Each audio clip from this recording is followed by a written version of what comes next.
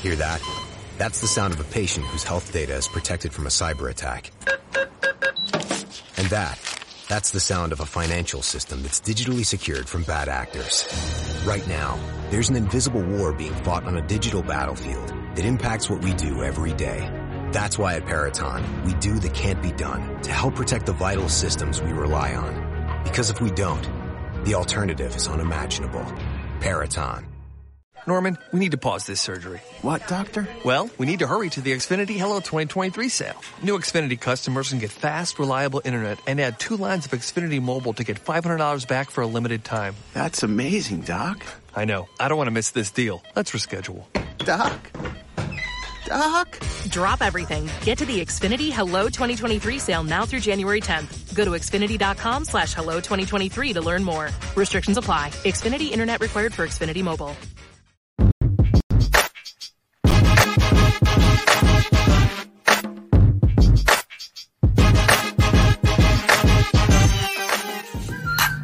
The Philadelphia Eagles are Super Bowl champions.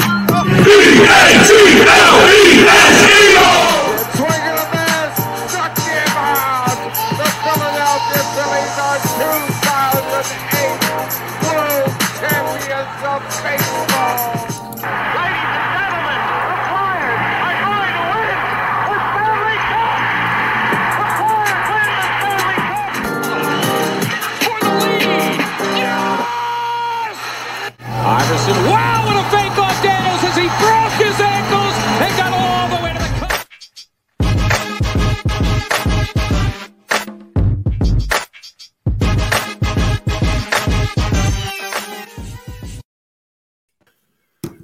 Good morning. We are back for, believe it or not, episode 60 of Drunk on Broad. Coming to you live from the Belly Up Sports Network. But, we're here. There's too much going on to wait until the middle of next week. So, we got Joe and Jason on today to, just keep a wrap on all things Philly sports. Gentlemen, welcome. What's up? Morning, guys. Well, listen, before we get too far in, we got our couple of sponsors. We got our La Terrain luxury watches. We got Team Clicks, the team themed eyeglasswear with some really cool interchangeable parts. We've got our new Shocked Energy, which we should be getting some sponsors, or we should be getting some samples pretty soon that we're gonna be able to share out with some people. And then we have our new sponsor, Streaker Sports. They do some old defunct teams and leagues and logos. They've got some cool merchandise related to some movies. So all that stuff is all in our link tree, all in the bio. Gentlemen, now that we got that out of the way, Thursday night was an incredible night to be a sports fan. You think about everything that when you invest in the teams that we love, right? Thursday night is like the culmination. It doesn't get better, right? The Phillies they sweep the Rockies. I know it's the Rockies, but they pull the sweep off in the afternoon, right?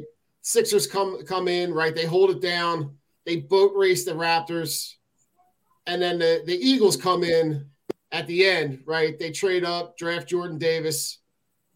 Then they make the monster move, right, to bring in A.J. Brown. We're flying high on cloud nine. Talk to me about Thursday. Talk to me about what happened for you guys on Thursday. Thursday? I was in heaven. And then yesterday happened. Well, Jay. Let's not get ahead of ourselves. Jay, listen, we always preach about the power of positivity here. Jay, I'm trying to Jay. No, Jay, don't do it. Don't do it. Jay, take your rant, put it in a box, and save it for like 15 minutes from now. Yeah, I know. I'll give you the floor. Thursday was fucking awesome. Thursday was probably incredible. Obviously the Philly sweep was big. regardless of the fact that it was the Rockies, the fact that the Phillies have been playing like total shit for the first month of the season, and they actually put together the most consistent, 4-game stretch of the year. Yeah, that means a lot. And then, of course, nothing to me meant more, obviously, because you got to remember the Sixers are in the playoffs, which is the most important part of a season. To me, trumps any regular season, even trumps a draft. And the Sixers are able to beat the Raptors and move on to the next round. And then, of course, most of us in Philly land, I'm a baseball guy, but at the end of the day, when it comes to sports in this town, everything pretty much usually seems to revolve around the Eagles. So anything Eagles related, especially when it comes to the draft, is big. And of course, we had the Eagles make a move up to make a pick. And during that time, I was actually on a live show, and I was a little annoyed because of the fact that we traded up, and there was a certain guy I wanted, and that was Jameson Williams. And of course, find out seconds later after the Eagles trade up that the Lions traded up ahead of us, and they take Jameson Williams. So we draft Jordan Davis. Now, I'm just giving you a live moment for Jason. At first, I was a little annoyed because I'm like, Jordan Davis, it's not really a good pick. We could have had Kyle Hamilton, who I really wanted, the safety. Or we could have had Jermaine Johnson, who to me was probably the third best defensive end. I can't use that word. It's called edge now. So Jermaine Johnson, the edge rusher, but we didn't get him. Anyway, needless to say, 15 minutes later, we hear the news broke on, A.J. Brown, and it's like everything I was feeling upset about with Jordan Davis was like kapoof. Yeah, it goes. I was like, in heaven, because to me, A.J. Brown is the prize of the guys that are left. Like, you want to talk about top-tier wide receivers. You got, obviously, Devontae Adams, Cooper Kupp, Tyreek Hill. Two of those three obviously changed teams and signed massive, mega deals. Right. But to be able to get A.J. Brown, to me, is like, let's face it. It's the best wide receiver the Eagles have had since Terrell Owens, and we had Terrell Owens for 1 year. Yeah, so now that's how big this is. Yeah, we'll get in. We'll get into all that stuff. Joe, talk to me about your Thursday. Pretty much the same thing to piggyback off of Jay. I was also enamored with Jameson Williams. You drafted Smith last year, which is all fine and great, but obviously the year before you take Rieger and he gives you nothing. I felt that that was a more pressing need just because of the depth of all the defensive talent that was on the board. But yeah, it was unfortunate to see the Lions jump up, a pick ahead of us and pluck him away from us. Now, Jonathan Davis is fantastic. And I love Jonathan Davis. I've done my research on Jonathan Davis, but you want that flashy offensive toy that you can have for however many years to come. But Davis is going to be a stud. They talk about his pass rushing skills, which might not be the greatest, but coming in here with the guys that they have on the team already, and the defensive coaching that they have, other than maybe Gannon, maybe the defensive line coach can really get him to step up his game in that aspect. But yeah, then they get it's great because, Jay calls me, a Twitter addict, which, yeah, I guess I could admit it. But seeing that come through on the timeline before I actually even see it up on the screen watching the draft. So yeah, listen, that was one thing that I don't know. I can't put my finger on it if I like it or it annoys me. But like the stuff was happening on social media, like 5 minutes before it was happening on the TV. So like almost watching the draft on TV was kind of anticlimactic. Delayed time delay. Yeah, the guys that are actually live at the draft are tweeting that stuff out right away, and then I'm like, oh well, and like even last night, like the Embiid stuff, the Embiid news comes out right with the orbital fracture and the concussion from the thing that had the interaction with Siakam, 5 minutes left in the game, and then 2 minutes later, the Eagles, where you think they're in a position, at 51 to draft Nakobe Dean, and then they take a center. Like I not knowing a whole lot about the center, right? Having done a little bit more research on it after the fact, like those two things hit within minutes of each other, and I was like, this just was like getting kicked in the nuts twice, like within like minutes of each other, and I'm like, like what are we doing? Yeah. Things end up playing out. Never thought that Nakobe Dean would last till 83, where they can pick him up in the third round. God, like I go back to like we can't have nice things, right? That high that we were on Thursday, seemed to all come crashing down in like within minutes of each other. So true. With the Embiid news, we were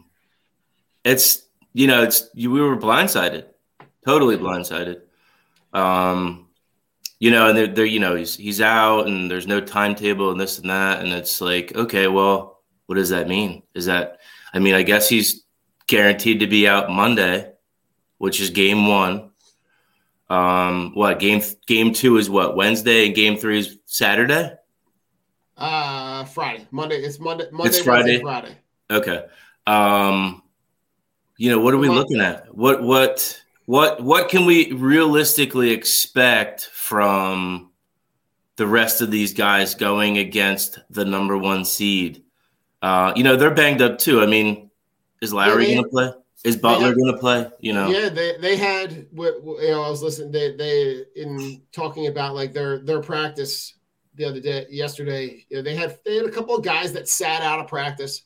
Now, right, everybody at this stage in the season is everybody's banged up, right? So do I think that any of those guys sitting out in practice equates to them not playing in game 1? I really don't think so.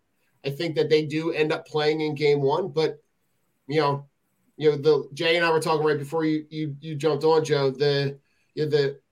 When Fultz runs into him a couple years ago and he gets the orbital fracture in the other eye, he spent I think it was 3 or 4 weeks out just with that. So not knowing what the severity of that injury is, knowing that he can wear a mask, but the concussion keeps him out at least 5 days post injury, right? Yeah. Which to me, it puts him at Tuesday. So my thought is maybe concussion. I don't know that I don't know that he travels to Miami at all. Well, yeah. Maybe he makes it. To me, the first time that you have the chance to see him is probably Friday. If he's able to, if they're able to fit him for a mask, if they're able, which I'm sure they are, right? But if he's got the opportunity to be able to come back, I think the earliest that you see him is probably Friday. Friday, yeah, man. Yeah, and it's I really think that what you saw with Harden, the way Harden played in that Game 6, gave me a lot of hope to say, like, if we can get that guy in that series in Miami, you got a shot. You got a real shot. They probably wouldn't have been the favorite, but they now, right? I was texting Big T Will. I was texting him, on Twitter last night. Like, he put out a question like, what's this series look like now? And I'm like, all right, well, if you have a hope and a prayer, you need, Houston Rockets, James Harden putting up, triple doubles to be even to just be in the conversation. Right. Yeah, That's going to be the question. Can he flip that switch knowing that, he doesn't have the, should be the MVP for at least, like you said, it's looking like it's going to be at least the first 2 games. Can he rise to the occasion? They beat Miami in the regular season there toward the end without Embiid, but that's a small sample size. It's 1 game. Now it's the playoffs. It's helter skelter. It's crunch time. It's balls to the wall. So it's going to be interesting to see what we get because, we don't really know what we're going to get from the Sixers and Harden. The first 5 games he was here, man, we thought we were going to get that every game. You thought you were going to rip off, 16 out of 20 games and, ride into the playoffs on a high, right? And that kind of it waned a little bit, but I look at like it had the opportunity to be an insanely great series that probably would have gone 7. Now, you're going to be it's going to be really difficult to be able to match the pace and space that the Heat can play with, right? You got guys like PJ Tucker, Tyler Hero. Those guys are going to pace and space the floor, right? But you don't have a guy that's going to play with Bam Adebayo, right? What you had in Andre Drummond, you're not getting in Paul Reed. You're not getting that. You're not going to get that center production. There's no attention on, what would have been Embiid. So is there space for Tobias Harris? Is there space for Danny Green?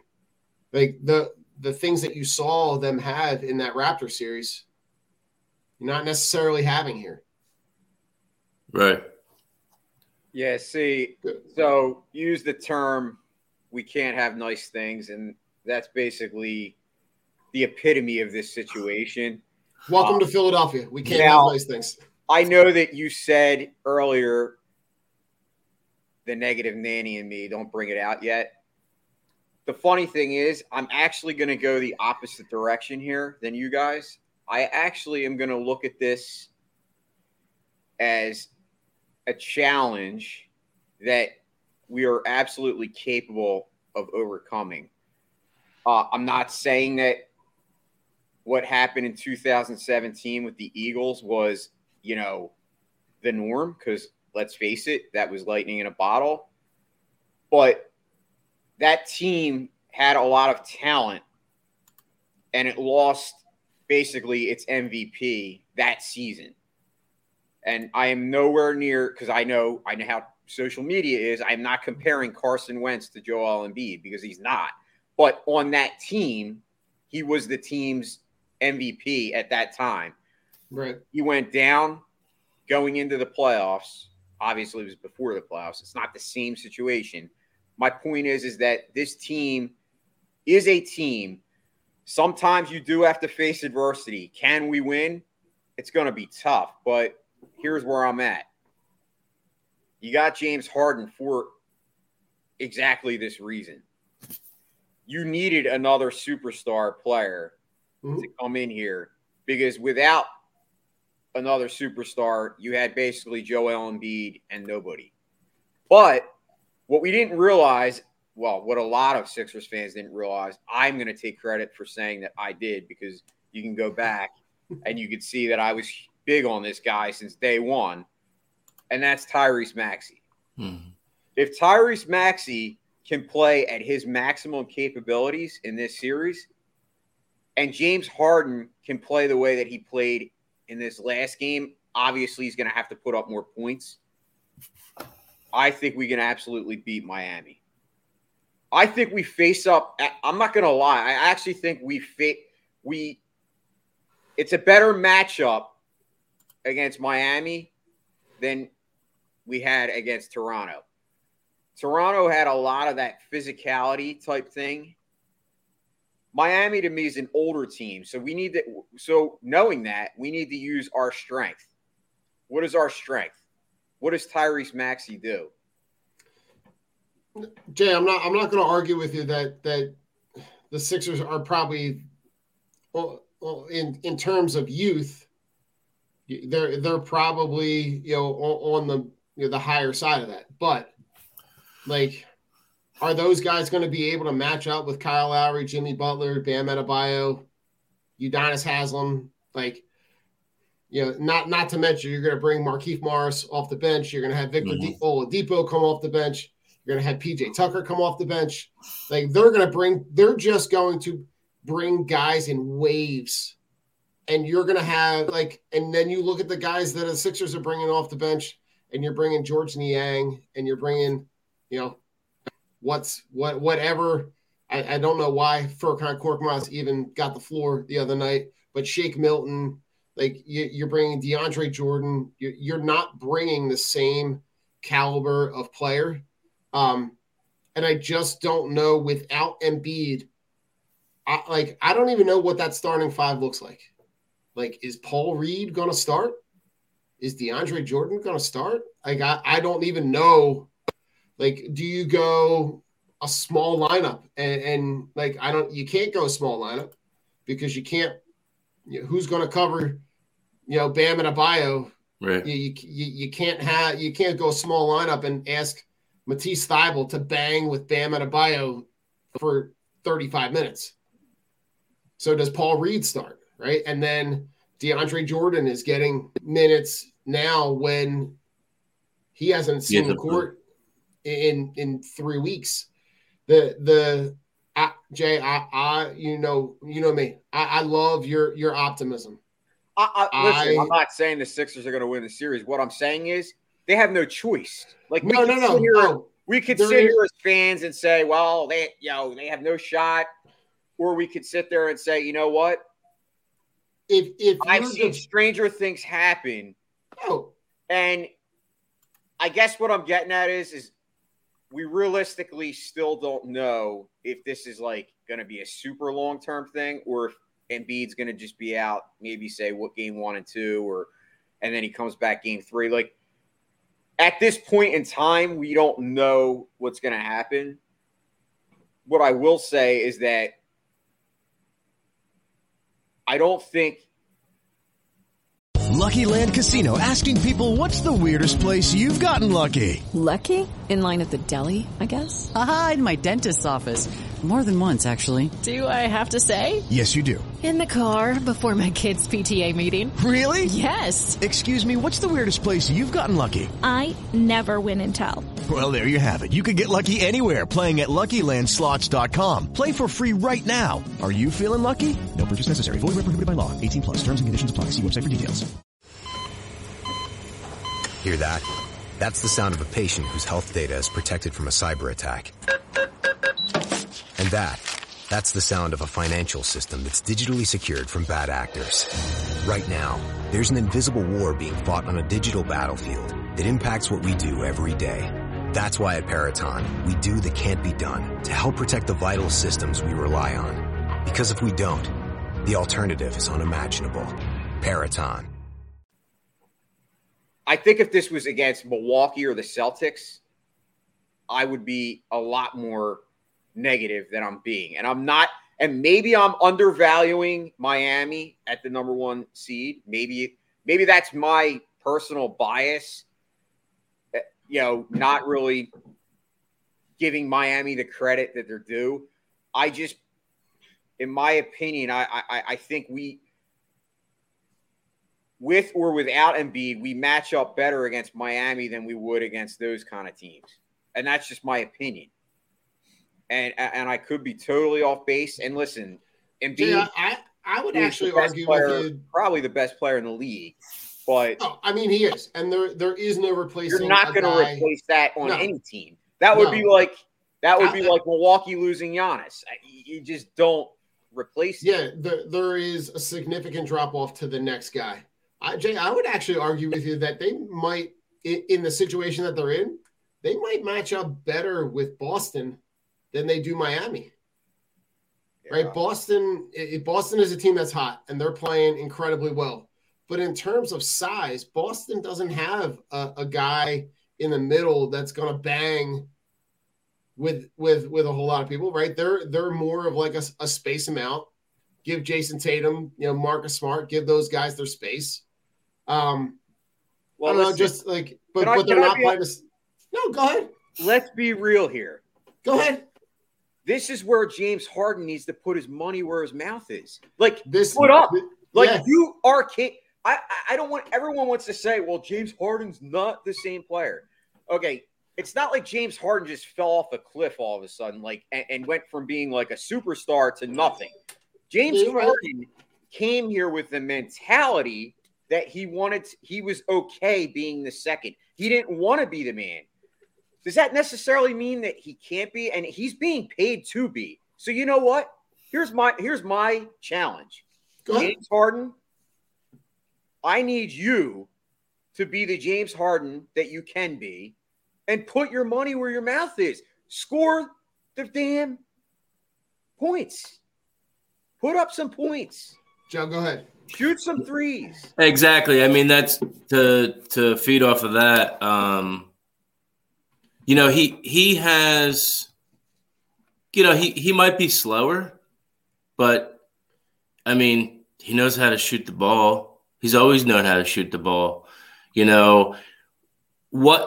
What was he told when he came here? What was the expectation? Did they want him to be a facilitator? Did they want him to be a scorer? Did they want him to do a little bit of both?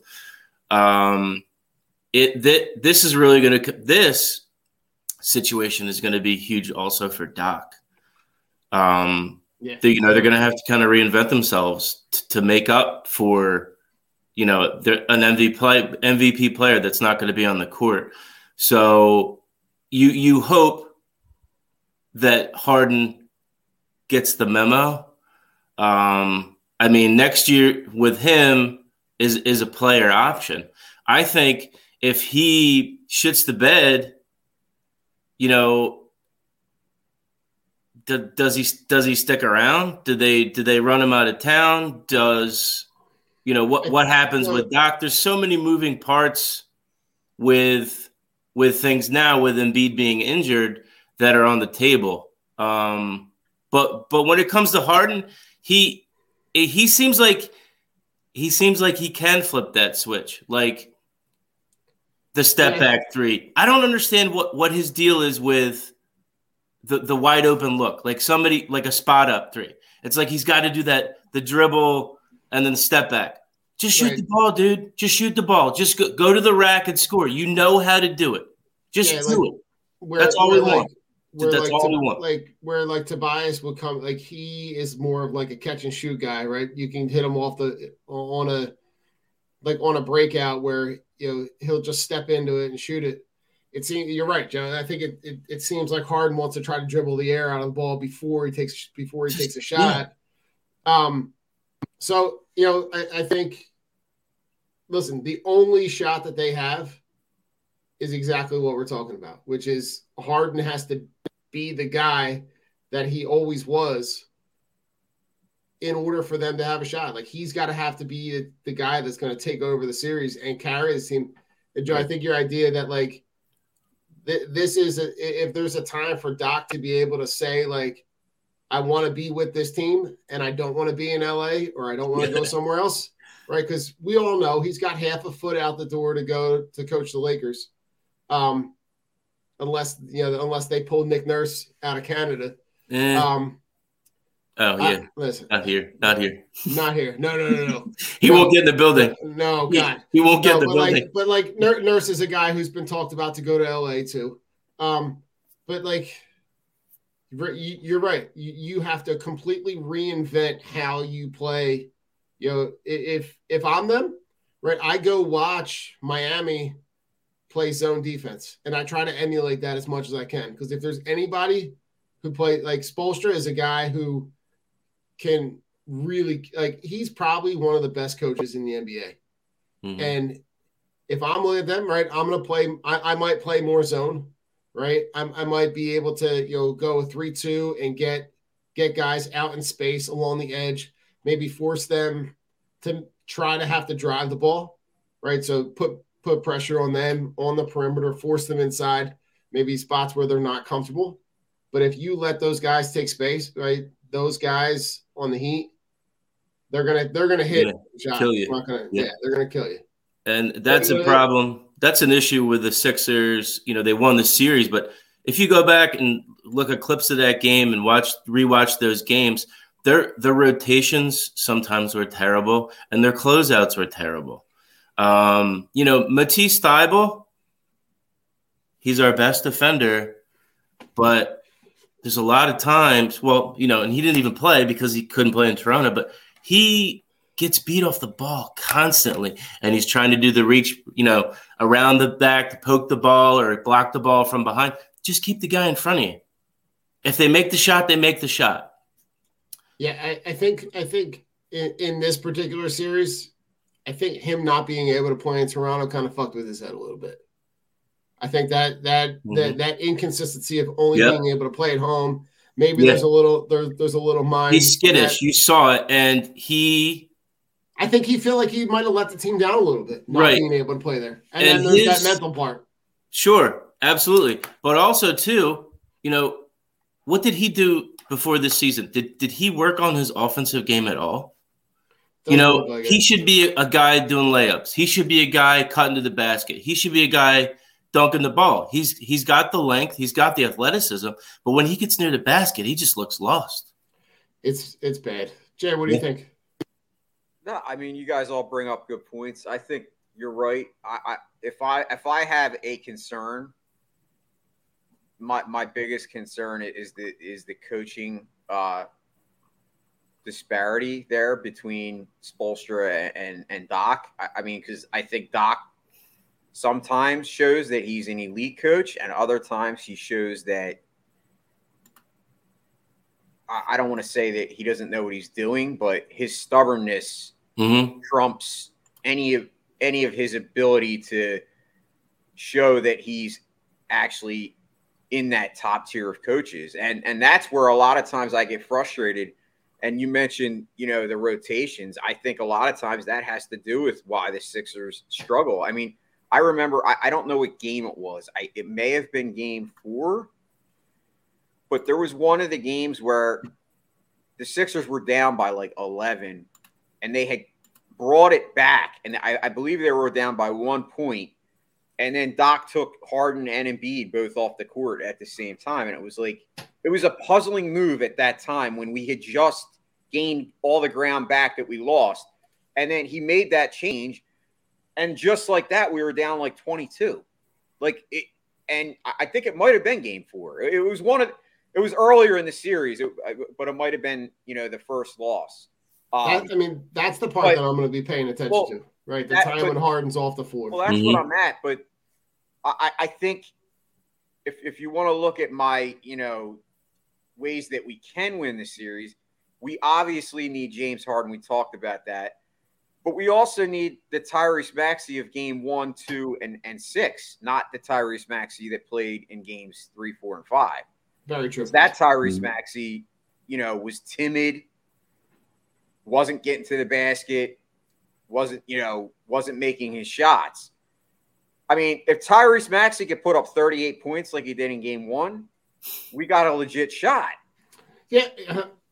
Yes. But here, and this is the thing that I thought about. I was talking with my father-in-law last night. Like, if you need Harden to be that ball-dominant scorer, does that now take away from the looks for Tobias Harris, for Tyrese Maxey, for Danny Green? Yeah, but you're losing Embiid's. You're losing all Embiid. So somebody's going to get those. Somebody's going to – saying. I guess they've played and designed this. You've seen how well this offense has looked all season long with Embiid, to now pull that rug out from under you and now have to figure, you got 4 days to figure out a plan B when, this would happen. People are going to have to step up. The bench is going to have to step up. Yeah, you're right. In order to win at this point, you're going to need everybody to say, you know what? We got to play as a team. We can't be all hands. accept 3 points from Tease. Oh yeah. You need Matisse Thybulle to start making some easy shots. baskets. Is he going to put up 20 points? Probably not. But yeah, you can't accept a 2-point game. Right. Hey, Danny Green is great in the playoffs. He's shown it in multiple years and with multiple championship teams. Danny Green is going to have to be a bigger part of the team. Like when you lose Embiid, it's obvious you're not replacing it. Yeah, but what you absolutely. can expect is that you could say, well, we're not going to expect mediocrity here. We have to find a convenient way to get the most out of every player. And that's Doc's job. Like at the end of the day, that's a job. That's the job of the coach. Like, I manage a supermarket. If I lose like a key player, there's guys that we have that are amazing at their job. And it's the same thing. You can't replace them. Like somebody that throws 500 pieces in and out, you're not replacing that. But it's like, okay, your job as a manager is to figure out, well, how can I get 3 guys to do that job? You know what I'm saying? So, yes, is it going to be is it going to be a steep challenge? Absolutely. But can it happen? I mean, if we sit here and we just say, no, they're not going to win, that's the easy way out. I mean, I don't think they will win the series without Embiid, but they did beat Miami in a small sample size, 1 game without Embiid. Now it's regular season. But don't forget, Miami has some injuries of their own. So they're not 100% healthy. I don't think anybody at this point in any sport is completely healthy. Yeah, the 2-man game, the 3-man game, it's going to be Harris, it's going to be Maxey, and it's going to be Harden, and they all have to be on every game. Every game. They can't take, they got to get the ball touches early. They got to get easy buckets early so they can get rolling. Because there's, these guys, they're up and down, Harden had 10 points the other night. The game 6 when they won, he had 10 points in the first quarter. He had 2 points in the second quarter. You just need consistency, and they have to be aggressive. If they're not aggressive, they're going to lose. They can't play timid. They can't play, that guy will do it, and he'll pick up my slack. They've all got to be on the same page, and they have to be aggressive and try to find that spacing because it's going to be hard. You miss a guy that's 7'2", 280, the floor setup's good. It's going to be different. It's going to be different, and it's going to be a hell of an uphill battle. Oh, truly, gentlemen. Anything else you want to talk Sixers before we talk some birds and some draft? Maybe just quick. I mean, hindsight's 20/20, but you're up 29 points. Why is he still in the game with 4 minutes left? I saw that. I saw someone put that out there today. Like. Yeah, you're right. Like it's such hindsight to be like, you know that you had that game in hand, 8 minutes left in the game. Like, why isn't Paul Reed, Charles Bassey, DeAndre Jordan hockey line change? Like at that point, I know it's a game 6, and I know you're trying to close it out, but at that point, it should have been the Blue Coats. I haven't saw any news. Is Siakam going to get a fine, or was this like a matter of just? They're saying that it was incidental contact. I find that hard to believe. I saw the hit, and I don't know. Let me just say this real quick. Phil mentioned it on our show. Like yesterday, we had the morning show. We do the trending every morning, and he mentioned it. Like, did you guys see that hit? And it was like vicious, and like obviously this was before the news, and then I hear the news and I'm like, you got to be kidding me. Like, as soon as the stuff with his thumb came out, it was them trying to play, and it's not, I won't say it was dirty, right, but it was more physically aggressive. And I think as soon as the Raptors saw that the officiating wasn't going to call every single thing, it just gave them more of an incentive to be able to say, all right, well, if you're going to let us do this, well, then we're going to try this, right? And then as soon as that game got out of hand, I think that they saw that opportunity to just do whatever. Yeah. I don't know. Didn't they originally call the foul on Embiid? I believe so. I believe that. Before they had to review it, he's hunched over holding his face. They originally called a block on Embiid, I believe. Well, did you all see the audio clip of the announcers? The Raptors broadcast. Like they're all on this kick and trip of I don't understand it. Like, I mean, he's a world class player. He's in the MVP voting. Like, because he's going to get calls. He's going to get calls. Embiid. No matter how many games and how many times Nick Nurse wants to cry about it, it is what it is. They're sitting at home. We're moving on, and unfortunately, our best player is injured. But there's no need for any of that on any level and in any sports. That's just classless. It's Bush League. I listen. I saw everything I needed to see and hear from anybody who calls themselves Toronto fans, right? Listen, we have gotten a good reputation for being a fan base that holds their players accountable, right? But for every time that Embiid gets the ball, that you're on national TV, you want to chant "fuck Embiid," that, like when when he gets injured, right? And correct me if I'm wrong, but wasn't he said it? The guy said it. He deserved it. Right, like something about it being karma, right? Yeah, and, you got what you deserved. What does that mean? Yeah, listen. Who said that? The Toronto commentary. Mm-hmm. Said that now about the injury. He said it when he was holding his face. On that play, he said that he deserved it. It just during the broadcast.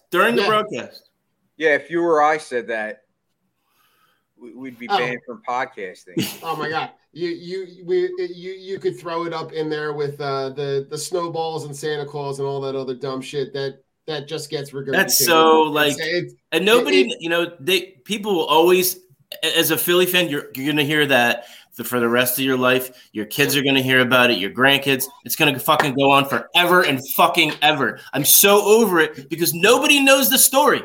Nobody knows why we tell get the story. Joe, tell the story. Okay, he was a drunk, belligerent asshole. He should have been fucking Santa Claus. We should have picked anybody else, but we picked that guy. You know what? We gave him the business because he gave us the business. Right. That's the story. But nobody wants all the details. They see what they see. They don't want a story. They see what they want to see. Exactly.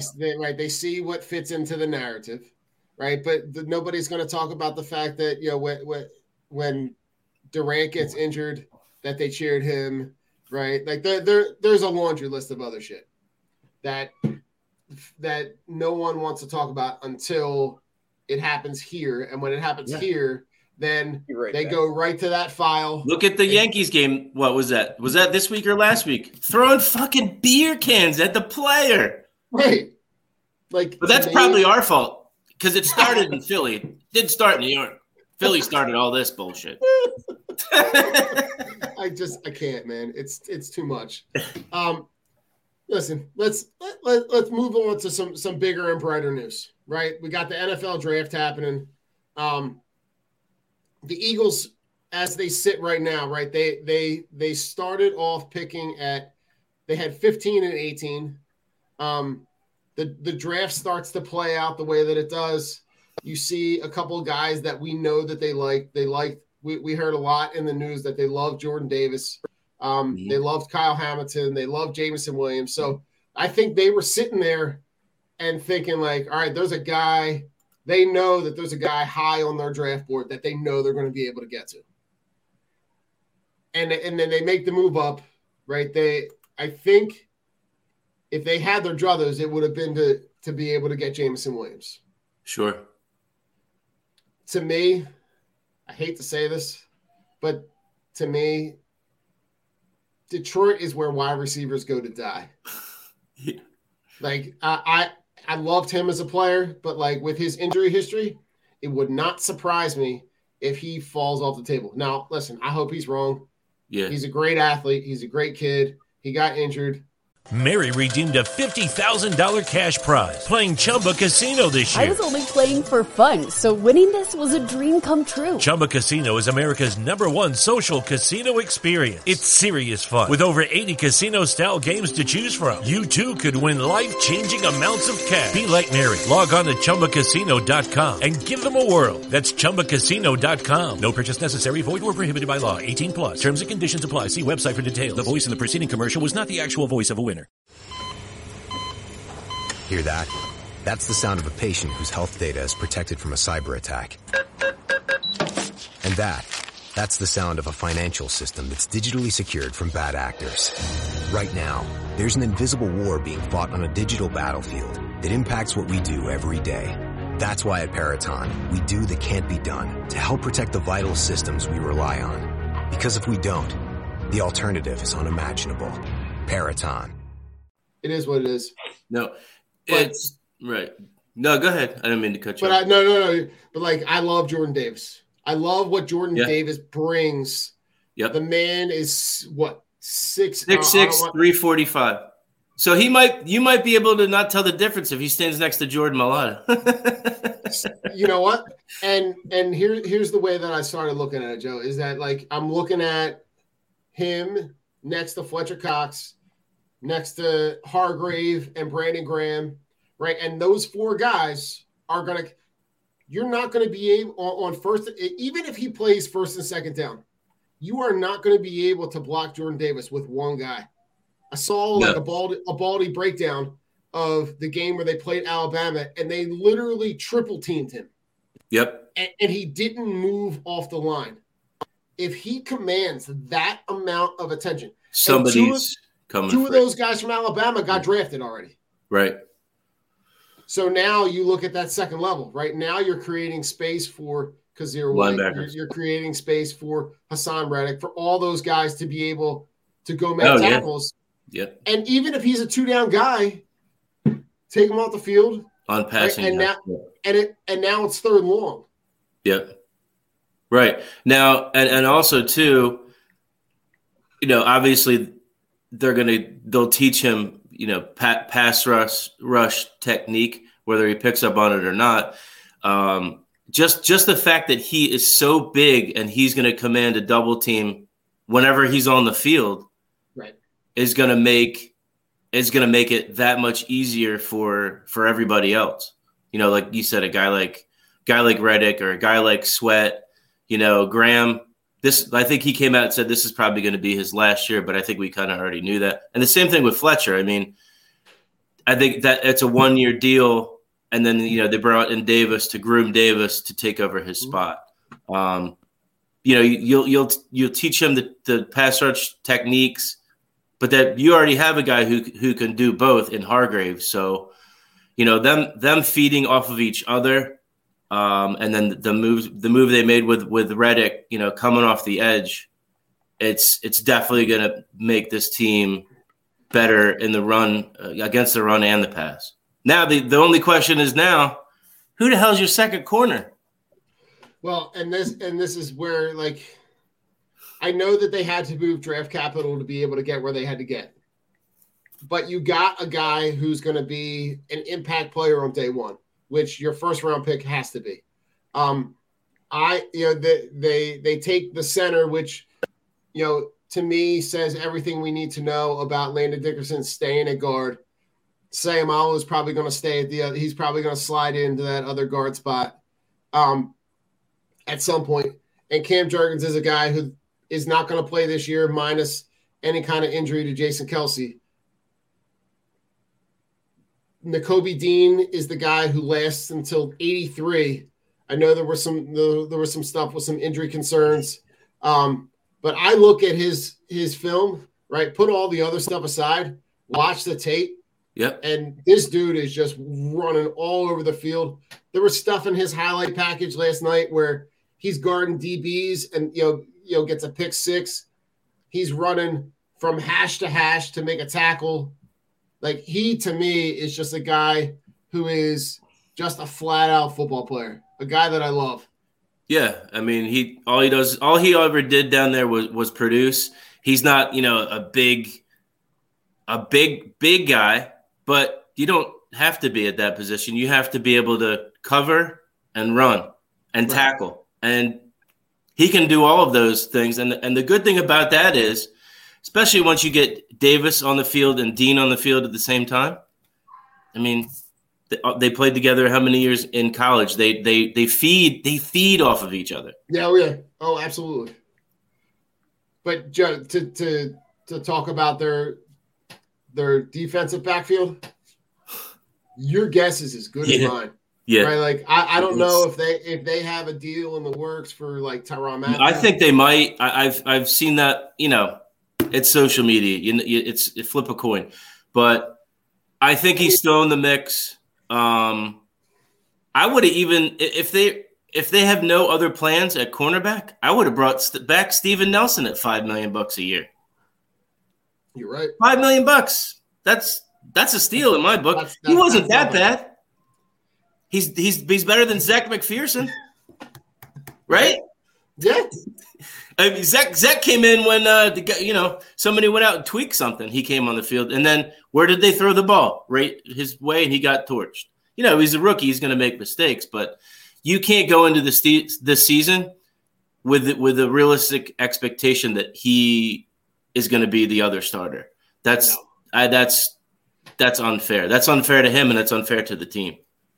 Yeah, no, I mean, listen, I'm looking at like the guys that at this point, you've only at this point in the draft, minus a handful of moves, and Adam, is talking about Andre Dillard not picking up the option. I think that's a no-brainer, right? And if the two guys to watch between the end now and the end of the day today, if they can move Dillard or Reagor for anything, I think knowing that those were high picks and they invested a lot of draft capital in those guys, if you can get anything for them without having to cut them, for me, because right now you're sitting at, you don't have a 4th round pick, you don't have a 6th. You're picking at 140, 154, and then 237. So like those guys, I don't know how you can go into these 3 days and not at least invest some kind of capital in a corner, in a safety. Yeah. What's the consensus on what you get for Dillard? Is it a 4th? What's his value? Joe, if you can get, I don't know if them not picking up his option, they know teams are going to be able to get him on the cheap for nothing, maybe. Yeah. If the Eagles just decide to move on from him. I think he's a guy that, I don't even know if he's your swing tackle at this point. Oof. Like Driscoll is a guy who I'd rather trust as a swing tackle. He's fallen down the board so much. Yeah, and that's just it's that boom or bust with Howie. It's the boom or bust. I mean, I like the Juergens pick. I like it a lot, but it's not a need right now. Yeah, but you got to. It's not a need right now. Joe, you got to remember, Howie Roseman doesn't care what Joe Bucci or Jason Schaefer. Oh, I don't care about that either. He values the trenches. Yep. He values the trenches. He's talked about it. If you remember last week, if you watched the press conference, he discussed why they have certain philosophies on the way they draft. Jordan Davis, to me, like I said, I was down on the pick at first, but the more I've had time to think about it, I mean, this guy's massive. Like, if you want my comp, he kind of reminds me of Vita Vea, who was drafted a couple years ago from Tampa Bay. Yeah. Okay. Size. And he's a guy that a lot of people – I remember when Vita Vea was drafted, they were saying, well, he can't get to the quarterback. To me, the defensive tackle, I don't always look at the numbers, the sacks or the hurries to specifically say whether they're doing a good job. And let's face it, it's going to be. It's going to be a tape guy, Davis, right? Yeah, but Jordan Davis is going to take all the pressure off of guys like Fletcher Cox, like who's older now. So you're going to see more of a rotation, which is fine because that keeps everybody fresh. If you look at the Eagles right now, their interior line is probably one of the top in the NFL. Mm-hmm. Absolutely. Like Jay, you're not going to be able to see Jordan Davis's effect in the stat sheet. Yeah, he's a tape guy. You're going to have to turn on the tape and say, is he commanding double teams? Is he putting pressure on the quarterback? Is he able to occupy multiple players so that other guys can play in space? Mm-hmm. We're talking about getting to the cornerbacks. Obviously that it's still a need, and I get that, but I also know that a lot of times, if you remember last year, we signed Steven Nelson in the second wave of free agency. There's going to be guys that are going to come available. I'm not concerned that they're not going to address the position. They're not going to go into the season not addressing it. Now, yes, we all would like it in the draft, but to me, sometimes with cornerback, I wouldn't mind dipping into the free agency there because guys are going to get cut. Like that happens every year that guys become available. I think we know that the Eagles target, they're targeting a safety. I think the Honey Badger is going to be an Eagle. I mean, that's by tomorrow. A guarantee. By tomorrow. You think so? And when that happens, I do think that there's some behind the scenes stuff. As just going from like being,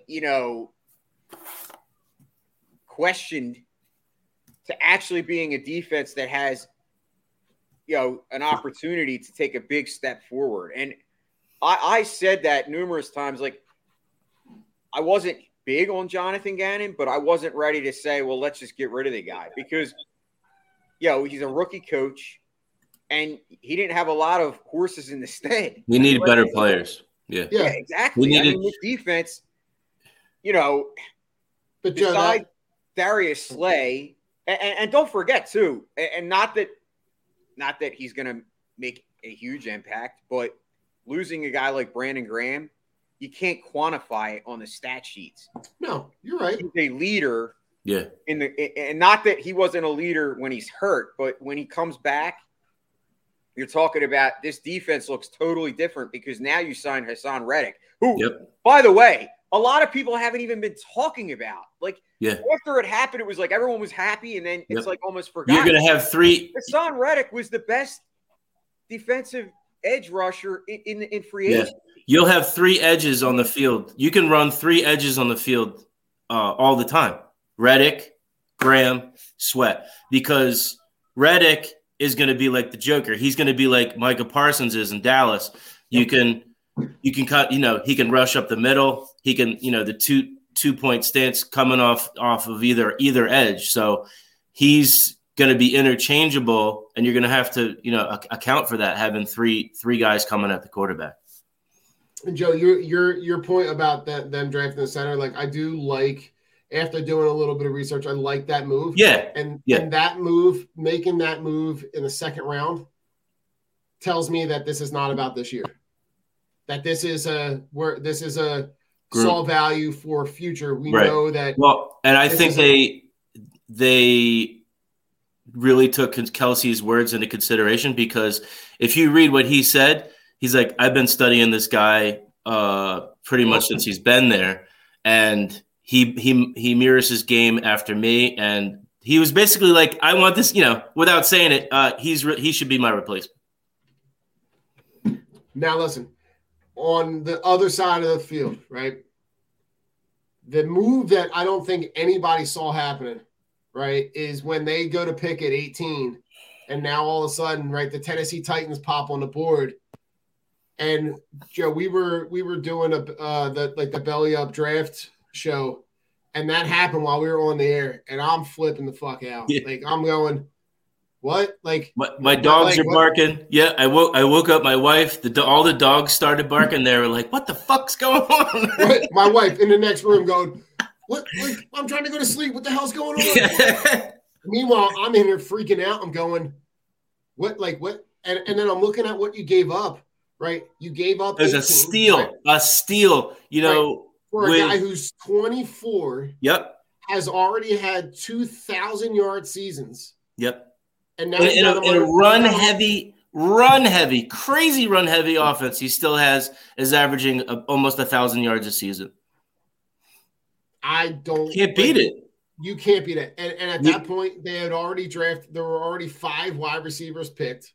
So if you wanted to pick a wide receiver, you're picking a guy who's going to be the 6th guy off the board, rather than get a guy that is 24, is productive, is already shown you how good he is and how good he can be. Not a what if. And you know how the Eagles are at wide receivers with what if. But look, he's got crazy potential. Now, listen, now you look at that offense, right? And now you look at, if I'm Sirianni, right, I have to, and I know I learned last year what Jalen Hurts can and can't do. I know that I can't expect him to throw the ball 55 yards down the field, right? He's not going to be the schoolyard quarterback, right, that takes 4 or 5 steps to throw the kickoff throw, right, to get it halfway down the field. Yeah. He's got to be a guy that gets the ball. He's got to get design plays to get these guys in space, right, and get the slant routes to A.J. Brown on, a 15-yard in and let him run. Create space underneath where Dallas Goedert can get open in the flat, where Devontae Smith can run that deep slant, and you can throw the ball at 30 yards, not 45 yards. Right. You're going to have that. You're going to have all those tricks in your bag now, because you can stretch it out of one move. He makes everybody on that team better. Everybody on that team better.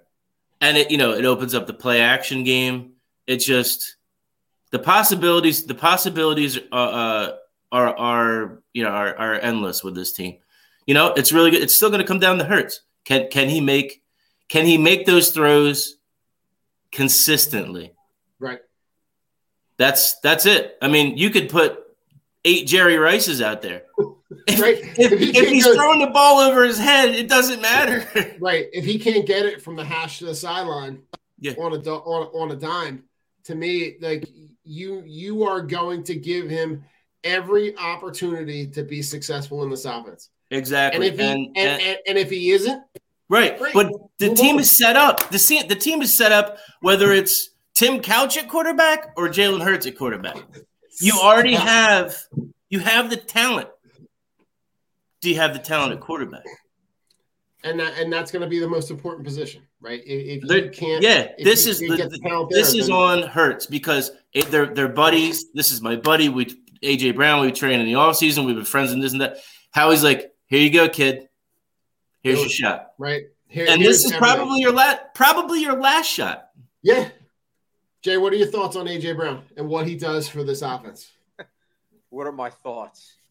I think the Tennessee Titans are idiots. I mean, AJ Brown actually called them out and said, like, it's not his fault. If they would have just offered me $20 million, I would have signed the deal. Oh man, like that. I mean, that should tell you all you need to know. Like, the guy, my thoughts on AJ Brown are that, like I said, out of that list of AJ Brown, Deebo Samuel, DK Metcalf, all those guys that moved. Yeah, but I believe I'm just from a pure standpoint of those 3 guys that are left. Deebo Samuel, DK, and AJ. I think AJ has the highest ceiling. I think Deebo last year, the season that he had, a lot of people he's like the hot, guy. Like, it's Deebo Samuel. But AJ Brown quietly, since he's become a Tennessee Titan, has shown that he's just a naturally elite wide receiver, and he does everything well. He can look at block, his in that playoff game. Catch slants. Oh yeah, he can go for the deep he's the pattern. best player on the field. That's what you want. He's shown an ability to, play at a top level in a Okay. run-first offense. Mm-hmm. A lot of these guys can't say that. Like Davante Adams was obviously, with Aaron Rodgers. Like, so if anybody thinks that doesn't help his stats, they're nuts. Like Aaron Rodgers is probably one of the best quarterbacks of our generation, obviously. And I'm not discounting Davante Adams, but what I'm getting at is you don't have to get a Davante Adams level to get an elite wide receiver. I would say that A.J. Brown is no less than the top 10 wide receiver in the league, with a ceiling of being in the top 5. Right. So that to me is enough to say that he's the best wide receiver that the Eagles have had, like I said, Since early, T.O. Since Yep. Terrell Owens. Yep. Like, and he's only 24. Right. Yeah, you're gonna be able to grow with this guy. 24 years old. Oh my God! What could you imagine? Could you imagine if Tennessee was a passing team? What his stats would be like? The only listen, and I always try to be as transparent as possible on these shows. The only concern I will say with A.J. Brown that comes with him is his health. He's only had one full season. He's missed, I believe, 3 games last year, and he missed 2 games the year prior. So he does have a little bit of an injury. Right. I'm not saying he's injury prone, but he's had it. But he's a physical. 4 games though. Like if 4 games in 3 seasons, that's not bad. He's a physical. What I'm saying is, I know. I get there's it. always a negative. You can't just focus on everything positive. I'm saying that is the negative. No, but So he's a physical, in your face, catch the ball and double cover. I showed Lucas, my son Lucas, his highlights, and I hadn't even seen the whole highlight clip, and it's just like it's effortless. Catching the ball with one hand, 2 guys on him, walking, running backwards into the end zone. Like, he's going to go up and make the tough catch. He's going to, but then he can break it. He's got the speed to run past guys. So he has the whole route tree. He's got the physicality and he has the mindset. And now he's going to be catching passes from one of his best friends. So there's no excuses. And he's got a guy on the other side that's going to create space, right? Yeah. Then you have Devontae Smith. So demand that attention, right? Yeah, exactly. Who do you double? Can you double? Mary redeemed a $50,000 cash prize playing Chumba Casino this year. I was only playing for fun, so winning this was a dream come true. Chumba Casino is America's #1 social casino experience. It's serious fun. With over 80 casino-style games to choose from, you too could win life-changing amounts of cash. Be like Mary. Log on to ChumbaCasino.com and give them a whirl. That's ChumbaCasino.com. No purchase necessary. Void where prohibited by law. 18+. Terms and conditions apply. See website for details. The voice in the preceding commercial was not the actual voice of a winner. Hear that? That's the sound of a patient whose health data is protected from a cyber attack. And that's the sound of a financial system that's digitally secured from bad actors. Right now, there's an invisible war being fought on a digital battlefield that impacts what we do every day. That's why at Peraton, we do the can't be done to help protect the vital systems we rely on. Because if we don't, the alternative is unimaginable. Peraton. Can you, right? And if you do, somebody's running one-on-one against a third corner, a linebacker, a safety. So I can break down the description of A.J. Brown in the one word: stud. Yeah, that's it. Mic drop. Yeah, like, he's the dynamic. Yeah, absolutely. We finally have a wide receiver that we've been like clamoring for how long? Not that Devontae Smith can't become a great wide receiver in this league, but A.J. Brown already is a great wide receiver. Exactly. Now we have and we have one that can be. We had Tia. We had him, but he was here for a year and he was gone. Tia. Gentlemen, give me a guy. Is there anybody that you're looking at as a target? I know they only have 2 picks right now. Just guys that maybe interest you on day 3 of the draft. Yeah, I have one. Go ahead. Pierce, the running back. Now, is it a thing that you think that they can invest draft capital in a guy who might be your third option at that position? Yeah, because I think that, in my opinion, Miles Sanders is still an injury risk. Okay. And I don't think in today's NFL it's a bad idea to have 3, even 4 great running backs. Look at the Buffalo Bills. They just draft. They have Singletary and Zach Moss, and they just invested another draft on a running back. Like, to me, that's the way of the NFL now. The Eagles don't have a bell cow back. They don't. So, in my opinion, you always want to be looking to the future. I know they only have 2 picks left, but if you use one of those on a running back, it's not the end of the world. They've already used 2 picks on guys that might not even play short term anyway. I think their whole philosophy in this draft is get better now and later, because you got A.J. Brown. That gets you better now. You got Jordan Davis. That gets you better now. Then you got the center who gets you better long term, because obviously he's not going to probably start, but you never know, because let's face it, every single year with the Eagles, there's always an injury on the offensive line. So you never can have enough capital there. And then obviously Nakobe Dean, like, the Eagles are saying he could play. Like, a lot of people were, saying there's a red flag of injury. According to Howie Roseman, he's going to be healthy. So yeah, I listened to the interview that he had, the press interview that he had, where he's saying he's like, he'll be in there for the rookie mini camp. He's ready to go. There's nothing, he can't put a finger on why teams decided to pass on him. But, I like that now he sounds like he's kind of got a chip on his shoulder, that he's got something to prove, which I love, right? I love. Joe, who do you got today? Who's the guy you're watching today? Obviously we need help in the secondary, safety, corner. I don't really know what you're going to get at this point, but competition makes the cream rise to the top. So I'm looking at Kobe Bryant from Cincinnati, corner. I think you're speaking to me telepathically. It's literally the guy I'm looking at right now. At least he would push Zach.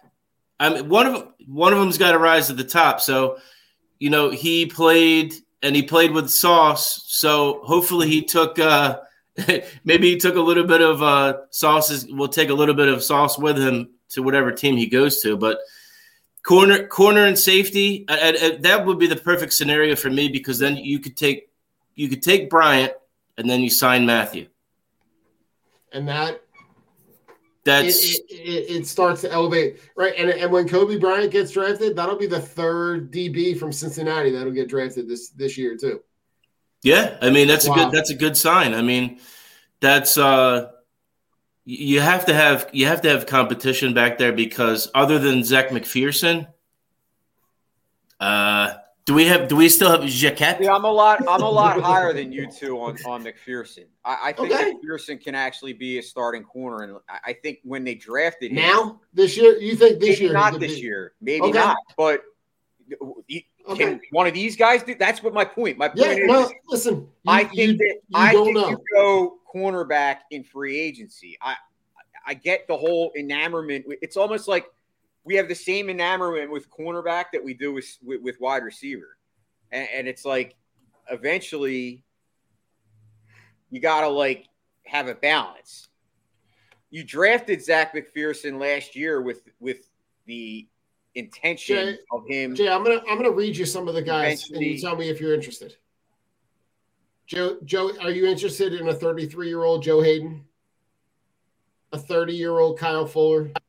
It's early, right? A 31. No, I'm just saying, these are some of the guys that are out interested in them. But that's my point.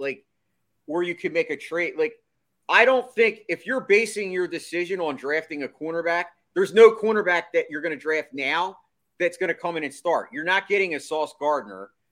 That would have been the pick if you wanted to go up and get Stingley. Yes, those guys are going to be elite.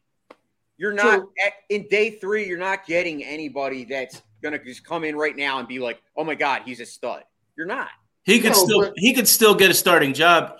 Kobe Bryant could come in and blow the team away, and then Zach blow the team away. You guys could look like right, but we don't know. We don't know. We don't know. I would love for him to come into camp, blow me away, right? And me have to come in here and eat crow. I would love it. Listen, I'll buy it from your store. I guess the point I'm making is I understand where you guys are saying. I'm just countering it with the other counter argument to what you're saying. Like, hey, I'm all about drafting Kobe Bryant. Like, right. I'm just saying my point is I'm not looking at any move they make right now in the draft that's going to solidify a position of need to the point where I'm like, okay, we just got ourselves the next Darrelle Revis. It's not happening. But if you do it through the draft, you're not putting out that money for a Hayden or a guy who's 30 plus years old, and then you can make that decision after this season, where you can sign a free agent or make a trade.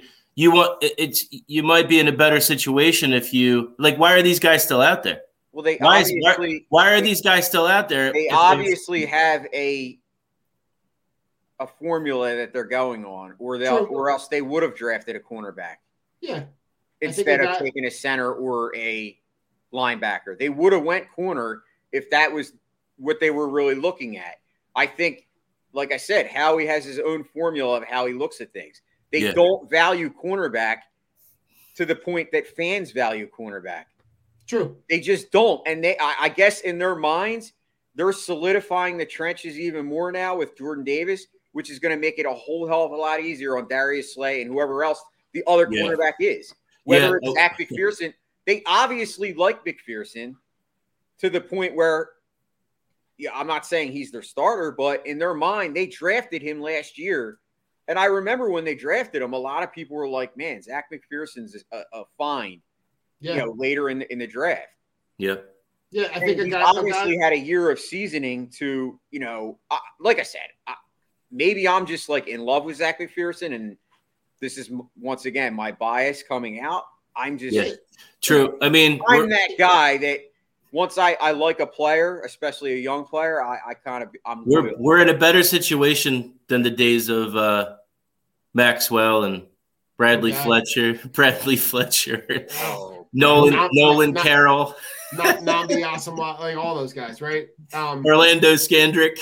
Oh, Jesus Christ. That's a whole nother show, Joe. Jacket. That's a whole nother show. I know. Jacket. Oh, my God. Jaquette. Oh, my God. Listen, just around a guy that I'm looking at in the defensive back foot, right? Do you remember Carnell Lake? Yes. So his son, Quentin Lake, right, is a safety coming out of UCLA. Played a ton of time. Spent a lot of time on the field. Led them in a bunch of defensive categories. So if he's a guy that maybe has, I think last I saw he's got like a 5 through 7 round grade, anywhere in that age range. So he's a guy that if there's a DB that I like, right, he might be a guy that, again, I don't think he's going to come in and start day one, but I think he's good. He could be a guy that might push someone on the roster. Marcus Epps. Oh, God. Who's the kid they drafted from Clemson? Kayvon Wallace. Kayvon Wallace, right. So maybe he pushes. Field. Right. He can't. He can't. Right. So maybe. Oh, he's going to be this and he's going to be that. He can't. Right. He comes in when a guy to spell a guy or when there's an injury. That was a miss. That was another miss. Oh my God, Harvest. I'm going to give you a guy that I think might fall in free agency. And tell me if you've heard this story.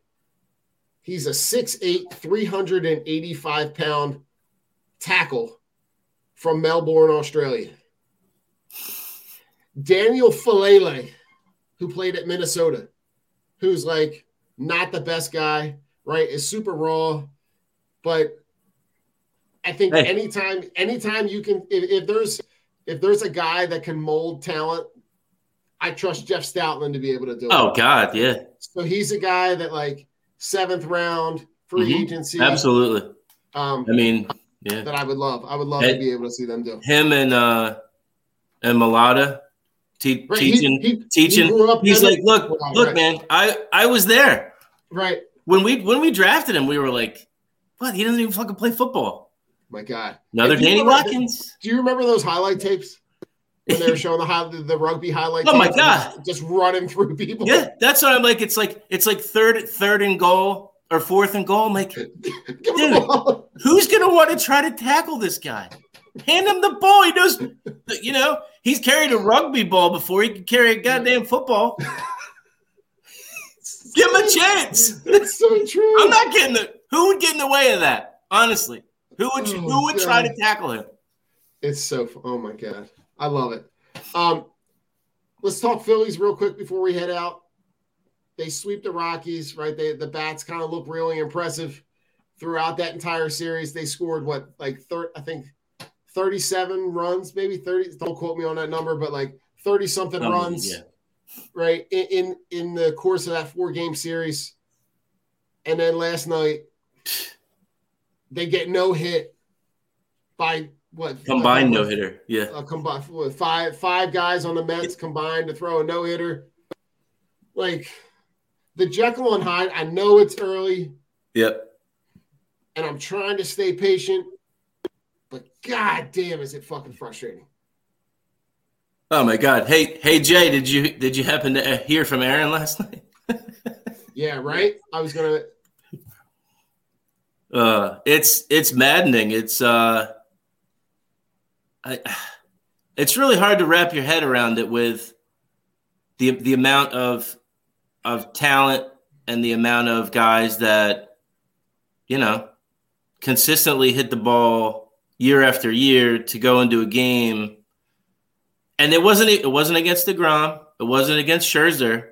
McGill's a good pitcher, but is he really that good? It's they're either on or they're off, and it's this team so far is the epitome of inconsistency. And Jay, only because you've debated the Aaron Nola train until it's beaten till it's dead. But think about like his last.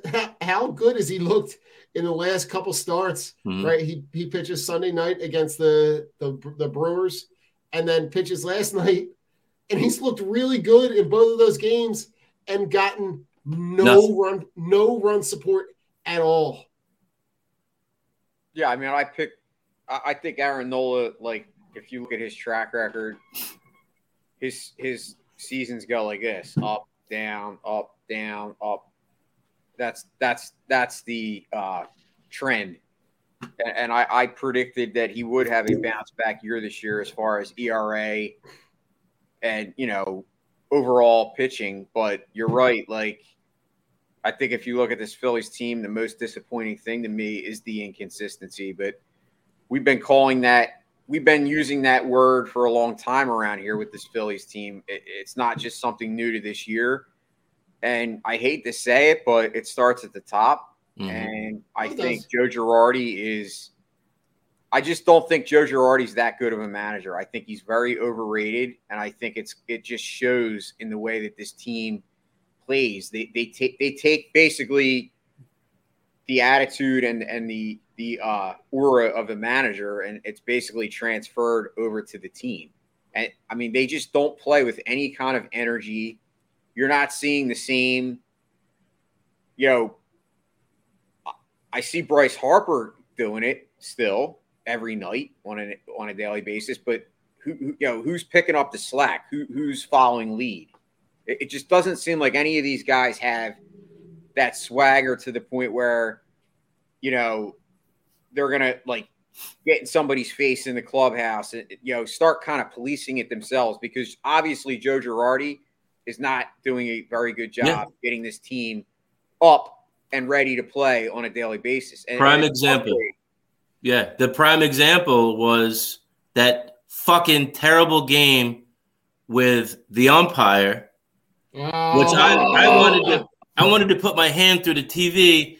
You know, the guy, and then after the game, they said that he missed 23% of the strikes, which is of all the strikes that were called, he got 1 out of every 4 wrong. And for your player to have a meltdown like that late in the game, where's your manager? And he comes like, you know, walking out like with his tail between his legs, not coming out like Schwarber, which he should have come out. He should have come out like Schwarber did for his team. Right. He shouldn't have felt like obligated to come out. He should have been doing that rather than his player. It shouldn't, and that was a 9th inning. What about the rest of the game? That game was terrible for both sides had terrible calls. But for the manager to wait until the 9th inning to say, "Hey, what the fuck are you doing, dude?" You know, it's not.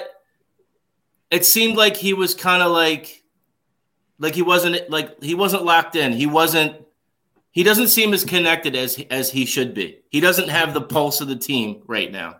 And I don't know if is that going to change, or is that how he is?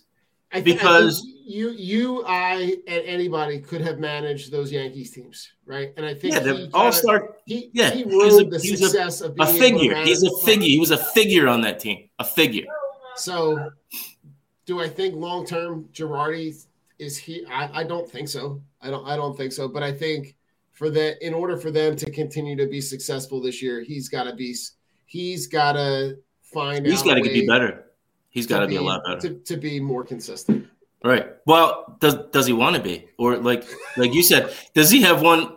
Is this it? Like, is he kind of just going through the motions? I mean, I don't know how long his deal is, but he hasn't shown me enough to get this team where it needs to be. Right. And look at the team that we have. Yeah, they need to hit the ball, but is he capable of getting the team to that point? And how long do you wait? Yeah, I don't listen.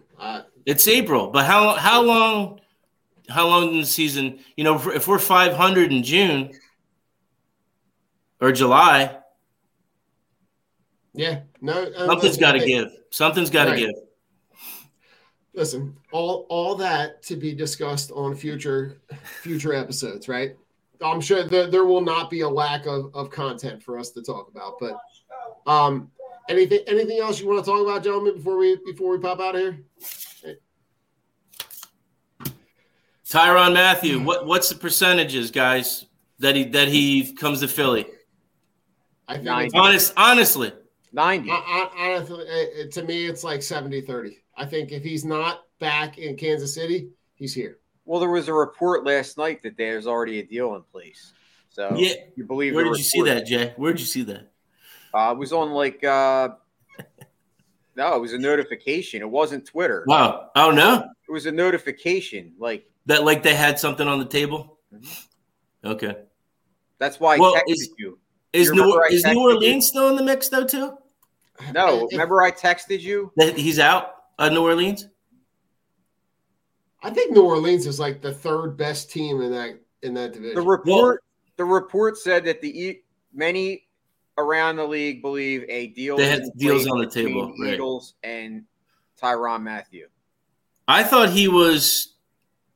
I think I don't know. Is it a 2-team race or is it a 3-team race? Is it between the Chiefs and the Eagles, or are the Saints still technically in the mix? Do we really know? If I'm him, I think there's too many question marks in New Orleans. Sure, it's either here or Kansas City. It's where I really think that's it. Yeah. So, well, gentlemen, with that, we're gonna head out. Go over to our Twitter bio, check out the link tree with all of our sponsors, all the deals that you can get with our great sponsors at La Terrain, Shocked, Streaker Sports, and Team Clicks. We'll see you later on in the week, probably Tuesday or Wednesday, probably Tuesday. Who knows? Keep your notifications on. With that, Go Philly. Go Sixers. The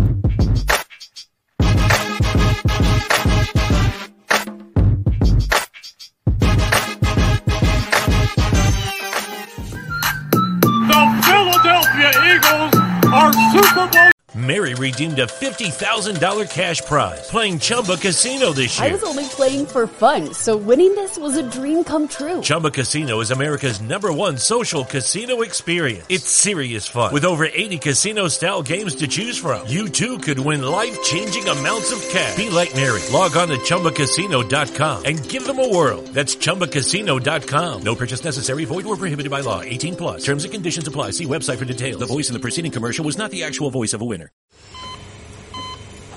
Hear that? That's the sound of a patient whose health data is protected from a cyber attack. And that's the sound of a financial system that's digitally secured from bad actors. Right now, there's an invisible war being fought on a digital battlefield that impacts what we do every day. That's why at Peraton, we do the can't be done to help protect the vital systems we rely on. Because if we don't, the alternative is unimaginable. Peraton.